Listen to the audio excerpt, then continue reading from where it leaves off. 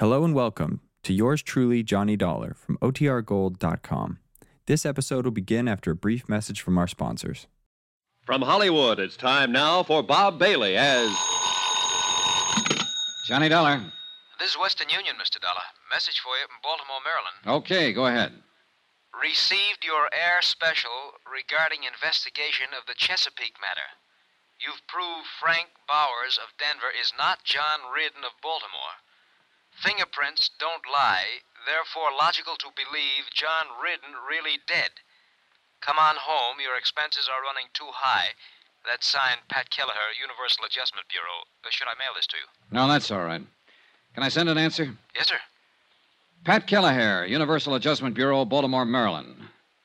Fingerprints don't lie, but people do. All the time. For all sorts of reasons. It may be finished as far as you're concerned, but I'm just beginning. Love, Johnny.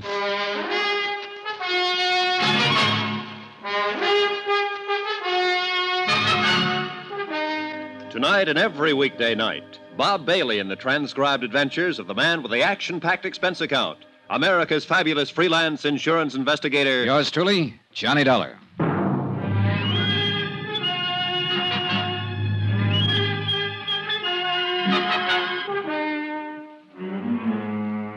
Expense account submitted by Special Investigator Johnny Dollar to the Universal Adjustment Bureau, Baltimore, Maryland. The following is an accounting of expenditures during my investigation of the Chesapeake fraud matter. I'd set out to prove that John Reardon had not died back in 1950 in a boat accident on Chesapeake Bay. To prove that he was still very much alive in the person of one Frank Bowers, currently living here in Denver, Colorado. Everything, all I could learn of the man's history, reports from his neighbors, friends, even his fingerprints, everything indicated he really was Frank Bowers. And yet, for some fool reason or other, I wasn't convinced. Expense account continued. Item 10, $63 for one overcoat. Denver can be a very cold city when the wind comes in from the north and it decides to snow. Almost as cold as the damp wind off Chesapeake Bay on a certain day back in 1950. Hi. Hiya, George. How's it going? Well, I watched Bauer's house from 6 last night till 2 this morning. He read a book last night in the living room. He made a phone call, and then he went to bed. And then I went home and went to bed. How many men have you got working? 2 others beside myself. We're keeping an eye on Bowers around the clock. I go on again at 6. Okay, good. I don't know why, Johnny. He isn't your guy, and you know it. Fingerprints proved it. We can watch him from now till doomsday, and nothing's going to change that. Oh, look, don't you start, Georgie. Huh? I got a wire from my home office this morning telling me to close it up and come on home. Why don't you close it up and come on home? I like to make dough. I'm in the private detective business, but I hate to see an old pal doing a lot of work on nothing. Why don't you shut up? Sure. We can go on like this forever, can't we, Johnny? Ah.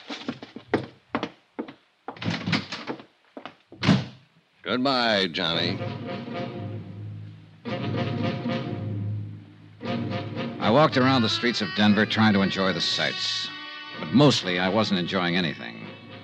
I was thinking about the whole case from beginning to end, and my only reason for hanging on and being stubborn about it was the fact that Frank Bowers had been too anxious to cooperate. Too anxious to help me prove so easily that he was not John Reardon. And then something else happened. He got anxious once more. Yeah? Mr. Dollar, this is Frank Bowers. Oh, hello. You didn't tell me where you were stopping. Phoned everywhere in town. Wondered how you made out. Made out? Yeah, with my fingerprints. Oh, yeah. Well, they don't match at all. Oh, then I'm not your man. Guess not, Mr. Bowers.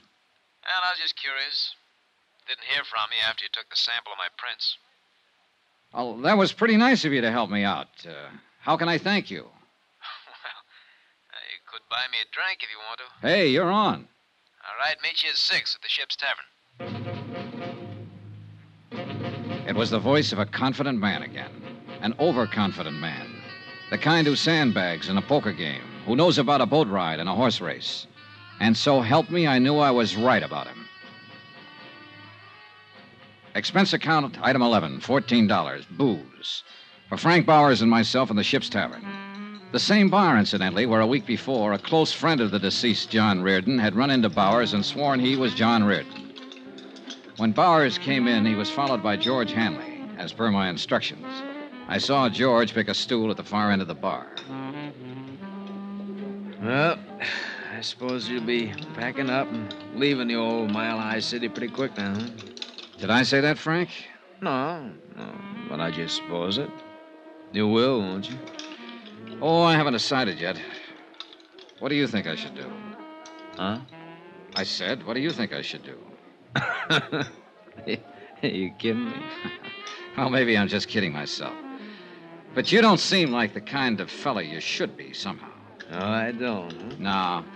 Now, you were too nice about answering questions when I came out to your house the other day. Too nice about letting me fingerprint you so I could compare the samples with John Reardon's prints. Too nice about calling up and asking how it all came out. Came out bad, thank you. I'm a pretty nice fella. Yeah, that's what the book says. What book? I had a private detective friend make one up on you before I even got here. Friends, enemies, money, and whatnot. All very nice. Of course it is. You know what your trouble is, Dolly? You don't trust anybody. I'm a nice fella, and you don't trust me. You don't believe what you see. I believe the fingerprints don't match, if that's what you mean. You're the bird I don't believe. Hey, should I get sore? If you want to. I'm not gonna. You know why? Because I'm a nice fella. Sure you are. But you ought to get mad when a man calls you a liar. Oh, you didn't call me a liar. I meant to. You're a liar. You know what? I'm not a nice fella all the time. I'd kind of like to hit you in the face or something right now. You're needling me. Am I? Uh-huh. I think I better call up a girl I know, see what she's doing for dinner. Well, see if she's got a friend. No, you're too nasty, friend. You sit tight. Order me a drink. I'll be back in a jiffy. He's a little drunk. Sure he is, George. He's also worried. Any particular reason for getting him that way, Johnny? Yes, he's using the booth in the lobby. Scoot out there and see if you can get a line on who he might be calling. Right. A long 10 minutes later, Frank Bowers came back to the bar. He was weaving a little when he got on the stool next to me. George Hanley followed him back inside and took his place at the end of the bar again. She's busy. Took her a long time to tell you that. She's a girl who takes a long time with everything. Oh, what's her name? Huh? What's her name? The girl you just called. Oh, Rita. Rita. Well, here's to Rita. Come on, drink up. You might have to eat with me. I don't want to drink to Rita, and I don't want to have dinner with you. What do you think of that? Huh? I thought you were a nice fella. Remember? God of blazes. Hold on. Hey! Johnny, you may have something with this bird at that. How come, George? That call he just made, long distance to Baltimore. I got that much. He said he'd never been there, didn't know anyone there. Keep an eye on us, Georgie. You betcha, pal.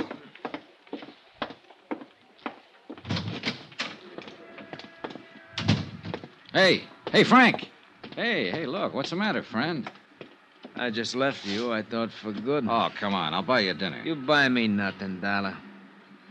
Go on back to Baltimore. Why don't you? What? Why don't you go back to Baltimore? What's that supposed to mean? Just what it means. Well? Maybe we better talk some more. Fine. My car's in the lot here. Okay.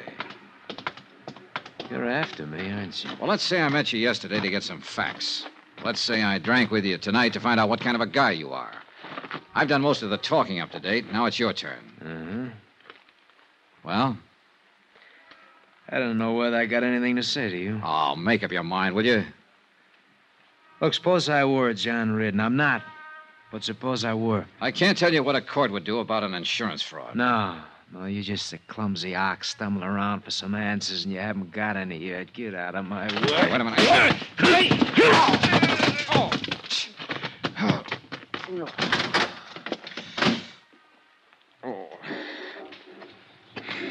He's a very handy fella.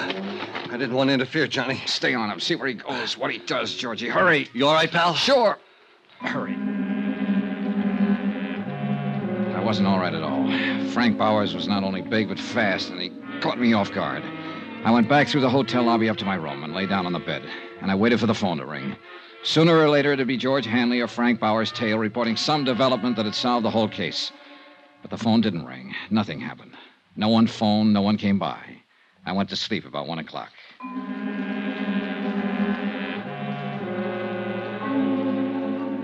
The next morning, George Hanley called and asked me how I was feeling after the punching session in the parking lot. He reported that Frank Bowers had jumped in his car, driven straight home, and gone straight to bed. Expense account item 12, 48 cents, postage. Cost of mailing a sample of Bowers' fingerprints to Washington, D.C. At 8 o'clock that night, I had another phone call. Hi, baby. This is George Hanley. How do you feel? Okay, what's up, Georgie? I'm still keeping my eye on Frank Bowers. He's nervous, all right. Been staying in the house all day. I can see him walking back and forth in the living room. He must have smoked a package of cigarettes every hour. Uh-huh. Has he used the phone? Yeah. Looks like long-distance stuff again. You know, place the call, hang up, then wait for the operator to call back. Possibly Baltimore again. Possible. How about it? I'm thinking. Where are you? Right across the street from his house. Be right out. The heater in my rented car wasn't working that night. I remember that part very well. My feet and hands were numb with the 10 below weather when I flicked off the lights and pulled up alongside George Hanley, stationed across the street from Frank Bowers' home. It's some weather. Yeah. How's Bauer doing? I think he's got a visitor with him now, Johnny. Must have showed up while I was calling you. Big guy wrapped in an overcoat. I've seen him move around the room a couple of times. George, let's go in and shake him up. I'm tired of all this. You think he's reared? I don't know, but I want to wind it up one way or the other. Okay. Want to wait for his friend to leave? Nope.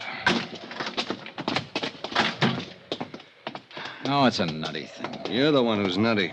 You already proved he isn't John Reardon. That's all you wanted. I know. Now I want to prove I'm getting old and crotchety and don't believe what I see and hear. Bear with me, Georgie. Sure, pal. You're crazy, but I love you. Hey. Huh? Visitor's leaving. Make him? No. An overcoat and a hat aren't much to go on. He's... Georgie, come on! Hey, Johnny, look out! I went down. The gun of the man in the overcoat had gone off a couple more times. The nearest bullet came 6 inches from my head. Without my gun, all I could do was hug the ground for cover and try to stay out of his line of fire. The shots deafened me for a moment. When my hearing came back, I heard someone very close to me. It was Georgie. He was dying.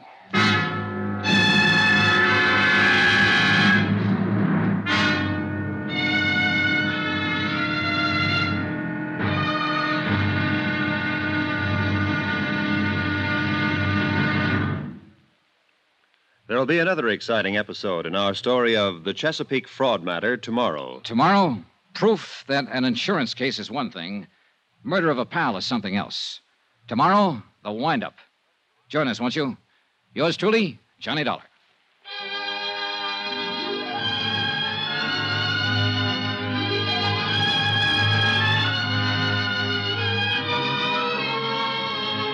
Yours truly, Johnny Dollar, starring Bob Bailey, is transcribed in Hollywood. Written by John Dawson, it is produced and directed by Jack Johnstone. Be sure to join us tomorrow night, same time and station, for the next exciting episode of Yours truly, Johnny Dollar. Roy Rowan speaking.